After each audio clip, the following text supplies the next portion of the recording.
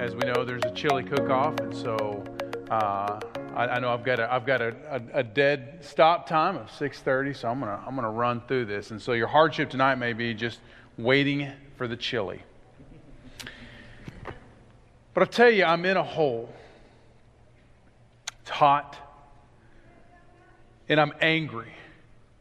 And with every swing, I'm trying to get rid of that anger. But it's not going away. I'm in a hole and I'm wrestling with God. And I'm asking questions. And I'm not getting answers. Let me back up. You see, a month earlier, we had just found out that Gina was pregnant with our first child. And we were so excited. And so we called our parents and let them know, hey, we're expecting, we're excited. They were excited. And then they said, okay, we know you're in busy mode. It's summertime. Things are crazy. We know that Gina, is supposed to go to Mexico with you on the high school mission trip. We don't think she should go. And so we said, well, we've prayed about it. We thank you for your concern. We've prayed about it. We feel like God's telling us, yeah, it's okay for her to go on the trip. And I don't know why. Maybe God was working on us and needing to teach us a lesson. We didn't know it at the time. So we set out on our trip, on the bus ride to Mexico. When we get to the hotel and we check in, Gina comes to me and she's crying and she's saying, I'm bleeding a lot. So we call our doctor and the doctor says, sounds like you're having a miscarriage. And there's nothing you can do. There's nothing we can do about it. So I'm in this hole and I'm wrestling with God. And I'm banging away at the dirt. And I'm asking him why. Why? Here I am, a minister for you. And you're going to give me a blessing and then take it away? Why? And I'm asking these hard questions. And we're sitting there and we're digging a hole that's 4 foot wide by 4 foot long and 4 foot deep. So we're building the foundation and there's no cover. And it's just hot. It's about 95 degrees in Monterrey, Mexico. We're building a foundation for these beams to go in. And it's hard work and it's hot. And I'm getting angry. In fact, I just got through yelling at a few teenagers for hitting me in the head with a rock. Things were not going well. So I jump back in the hole and I'm just pounding away. And normally, the more I exercise or do some physical manual labor, that tension and that stress and that pressure goes away, but it's not for some reason. And I'm just going crazy. And of course, the teens are like, wow, he might actually kill us. And I'm just going and going and going. And I finally stop to take a breath. And a cloud comes over and covers the sun. And I feel this gentle breeze start to blow. And I hear the Holy Spirit saying, you give and take away. You give and take away. But blessed be your name. Then I start crying. And of course, by this time, the teens are going, okay, he's angry, now he's crying. He's losing it. Someone get him out of the heat. But I just had this revelation that God was speaking to me, directly to me, saying, I'm going to hold you through this. And so we get back to the hotel. And Gina had not gone out with us, just in case she does have a miscarriage. And I run up to her hotel room and I bang on the door. And I said, come here, come here. She comes out and I said, okay, babe. No matter what, whether we have this child or not, we're going to serve the Lord. God is God. And she looks at me and she goes, yeah. See, she hadn't gone on this spiritual journey with me. I was truly wrestling with, God, are you a loving God? And I was hurting. through my trouble. When we got back, someone told us, they said, hey, we're missing a student. Not that was on the trip. Haven't done that yet.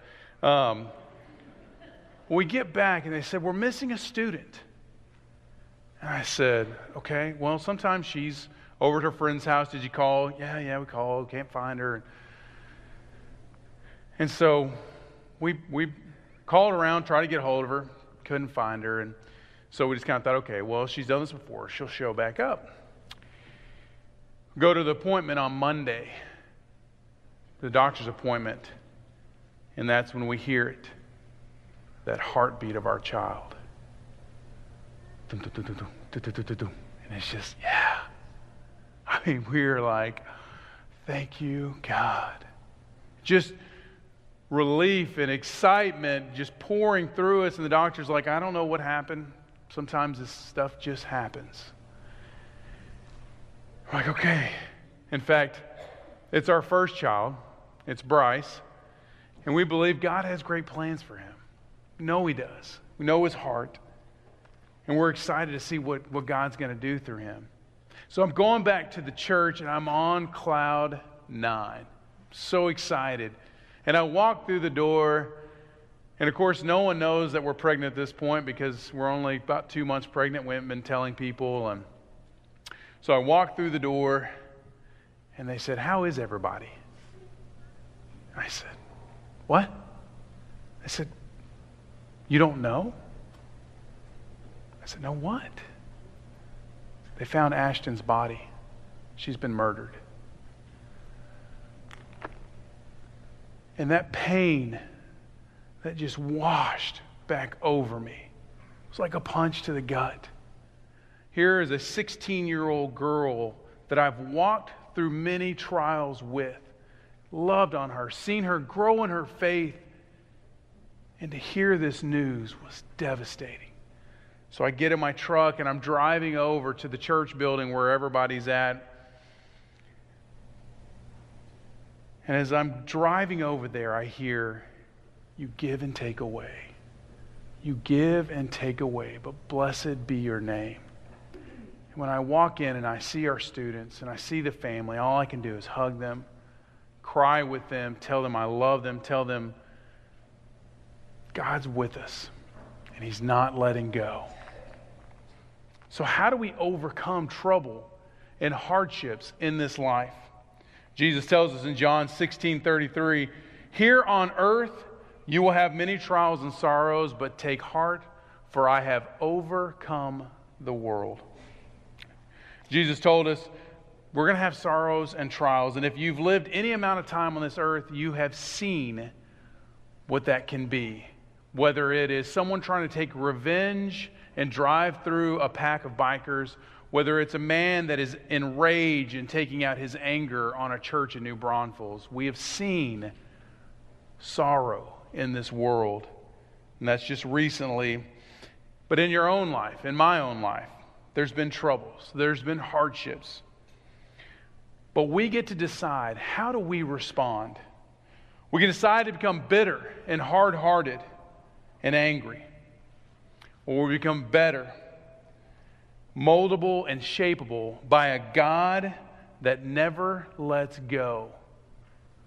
A God that loves unconditionally and never lets go. You know, the Bible is full of people that have endured hardships and trouble. I think of Joseph, who was sold into slavery by his own brothers. I think of Jeremiah, who was thrown down a well for proclaiming God's good news and warnings to the people. Joseph and Mary had to flee to Egypt to protect the Savior of the world. Peter and John were beaten and imprisoned for preaching the gospel. In this world, you will have trouble, but take heart, for I have overcome this world. We're going to be in the book of James tonight, and you need to know a little bit about the author of James. He's identified as the brother of Jesus. He's known as a pillar of the church according to Paul in Galatians 2:9. He was a leader in the early church according to Acts 15:13. You know, being the brother of Jesus and seeing your own brother crucified and risen, you can tell James is someone that understands hardships and trouble. In fact, he's writing to a church that has been persecuted for their faith. So he's writing to a people that knows hardships and trouble.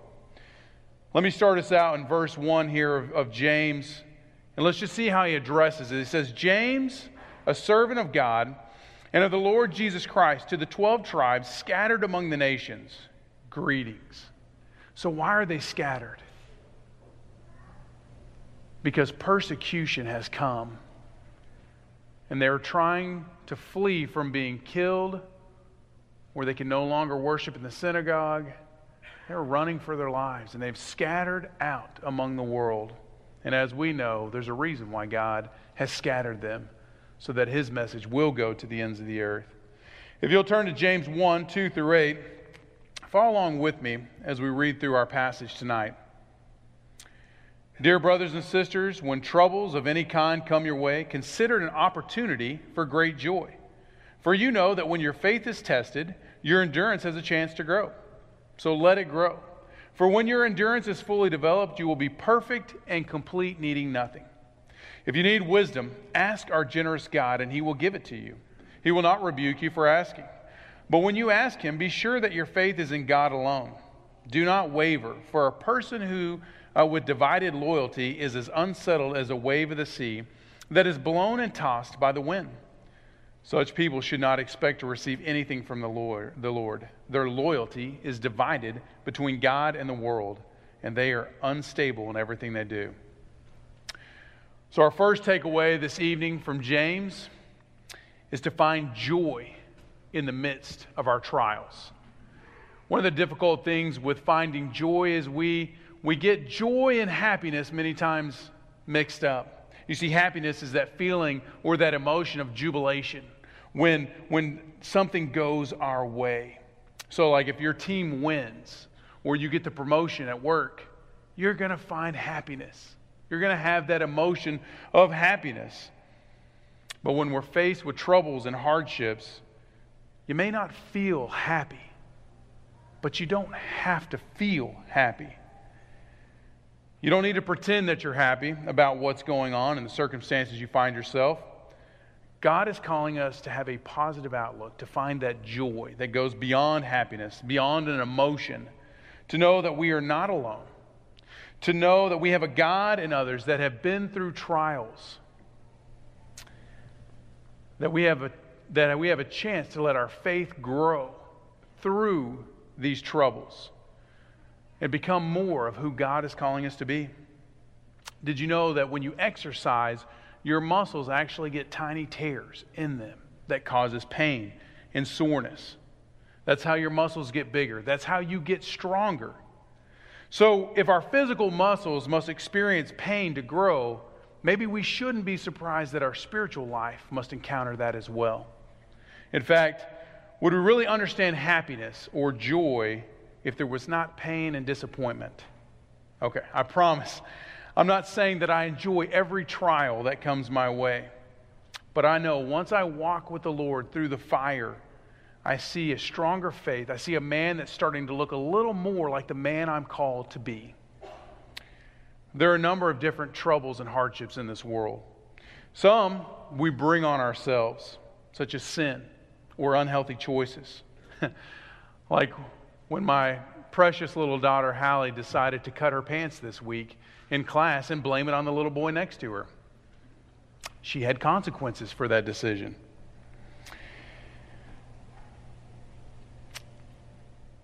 But in Jeremiah 29:11, which is such a great verse, one that we love to pray over our seniors here as we send them out.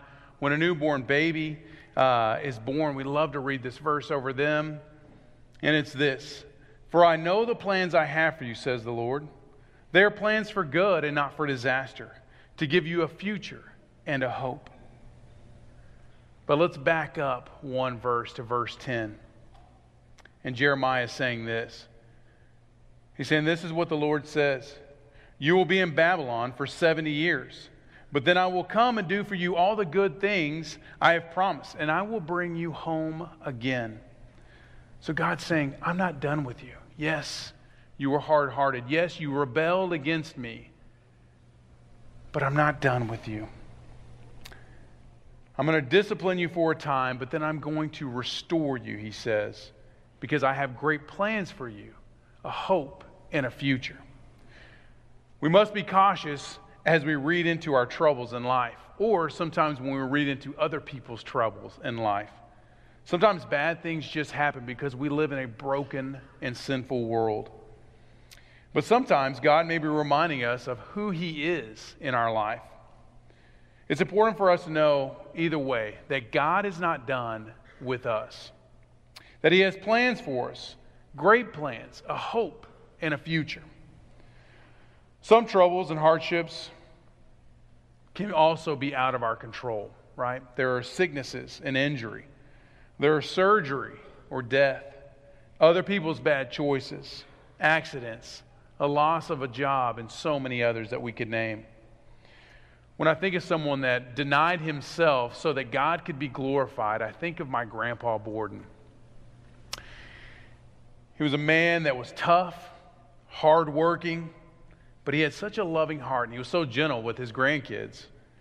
His marriage ended in divorce, not by his choice, but he decided, instead of being remarried, to use that time to go and serve the Lord. He then developed cancer. But he didn't stop serving the Lord. He continued to do Bible studies and studying with people that wanted to know more, doing the Jesus films and things like that. He was a farmer and a rancher late in life. And I remember specifically one time, as you know, I'd go down and spend a week with him in the summer, and just seeing him in pain and how he was dealing with it, just so humble and gentle. And I remember one time riding with him in his car, we were driving down the road, and this car cuts us off. And I remember thinking, in the justice inside of me welling up, going, let's honk on the horn, let's yell and let this guy know that he's wrong.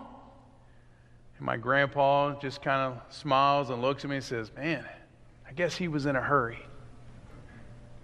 You see, he started letting those troubles and that hardship shape him into being who God wanted him to being more like who Jesus is.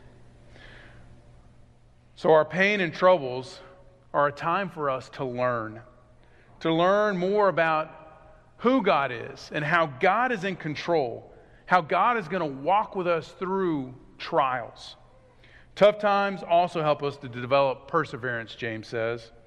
If things always go our way, would we really know if we have faith? Would we really know if we loved God? James is saying, if our faith is never tested, would you really have faith in God or in the comfort of this life? It'd be like a team that practiced but never played the game. In fact, I had a student one time come up to me when I was an intern and at a church in Dallas. And he came up to me and he said, I'm going to play football at ACU too. I said, man, that's great. I said, I knew he didn't play on the high school football team. I said, well, so are you going to try out you going to get on the high school football team? Or he said, no, my dad and I go in the backyard and I play catch and I'm really good. At that point, I was thinking, he must be sizing me up, thinking, if you can play ACU college football, then I can play football there. See, he didn't understand discipline. He didn't understand commitment, what it took to be a collegiate athlete at the next level. We must train in our walk with the Lord, much like an athlete. So when challenges come, we're ready to stand with the Lord, to stand on His truth, not by what the world says in its knowledge and its ways, but on the wisdom of the Lord. In fact, next James says, what do you need? You need wisdom. If you're lacking wisdom, ask God, who will give it to you generously. I think we confuse wisdom and knowledge many times. Because you can know a lot about God. You can know a vast knowledge of things in this world. But a wisdom from the Lord is so much greater. In fact, Solomon says in Proverbs 2, 1-4, he says, my child, listen to what I say. Treasure my commands. Tune your ears to wisdom and concentrate on understanding. Cry out for insight and ask for understanding. Search for them as you would silver. Seek them like hidden treasures. Wisdom is a source of truth and strength as we walk with the Lord. It's one thing to know about God, but to know Him, to seek His counsel, to know His wisdom and His ways are far more valuable and will bring peace in difficult times. You can know your situation, but wisdom will help you with discernment from the Lord as you walk through your trials. Wisdom begins with respect for God and who He is. Then it leads to a right living with Him and results in increased ability to tell right and wrong. Wisdom comes when we're willing to lay down our self-centeredness and focus on His heart for us and for others. The world wants to blame God. It wants to hate God and say, see all this stuff. See these calamities and these hardships and these trouble, these disasters in the world. There can't be a loving God if this happens. We were on a spring break mission trip to Colorado, going around asking people, do you know God? Do you believe in God? And I remember talking to a gentleman, and I said, do you believe there's a God? And he looks at me and says, I don't know, but if there is, He's an angry woman that's out to make my life miserable. Which sounds kind of abrasive until we started learning more about his story and found out that he had just lost his father. And in that pain, feels like God, if there is a God, He's not loving because of the trouble in my life. Because a loving God can't let this stuff happen here on earth. But God knows us. And in wisdom, in His wisdom, it'll declare that we only survive and thrive in these trials through His grace, through His love, through His understanding. That He is a God that knows us. That He is a God that cares for us, loves us, and wants us to know Him more, to trust Him more, and ultimately to be like Him. Finally, James is saying, believe and do not doubt. Not just in the existence of God, but also in the loving care, wanting what is best for you as dearly loved children. Hold on to God, and He will make you stronger.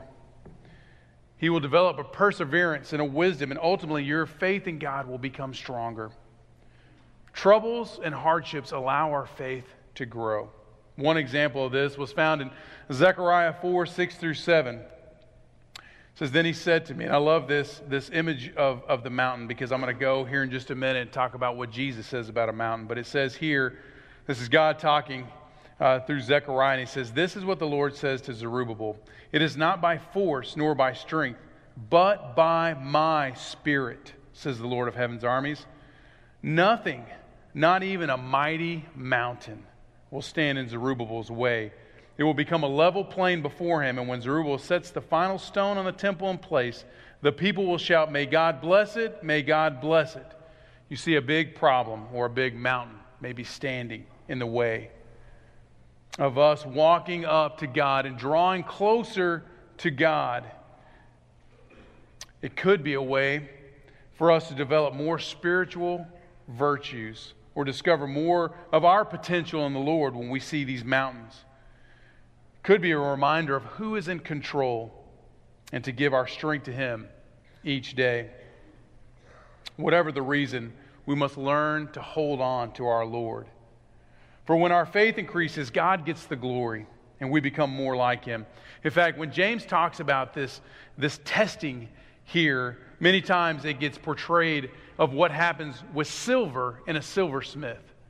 Because the Greek word here for testing is pure. So what happens with silver is they take the silver and they put it in the pot and they heat this cauldron up. And what happens when it gets hot enough, those impurities rise to the top. And the silversmith scoops out the impurities and gets rid of them. Then he heats it up again, and then he scoops out the impurities. And he does this over and over and over again. And here's how he knows when the silver is pure, when it's been tested, is when he looks in and can see his reflection. Get that? James is saying when troubles and hardships come our way, it is a chance for God to purify our faith. He is in control. He is not testing us in the sense of passing a test, but in the sense of making our faith complete in Him. That we'll be able to stand up in this world and declare that there is a God, there is hope, there is a Savior, and His name is Jesus. Tonight, if you're blaming God and fighting against God because of the hardships in your life, pray for wisdom. Pray for a faith that is tested. Pray for a faith that is pure. For a faith to increase so that your loyalty is not divided between this world and God's kingdom.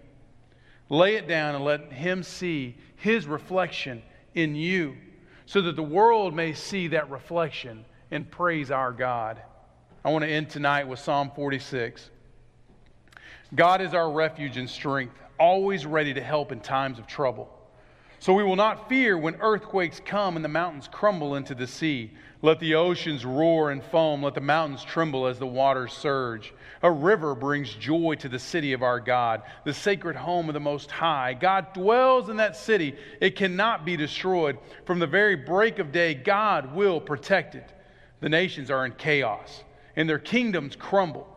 God's voice thunders and the earth melts. The Lord of heaven's armies is here among us. The God of Israel is our fortress.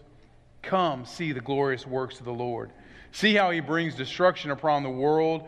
He causes wars to end throughout the earth. He breaks the bow and snaps the spear. He burns the shields with fire.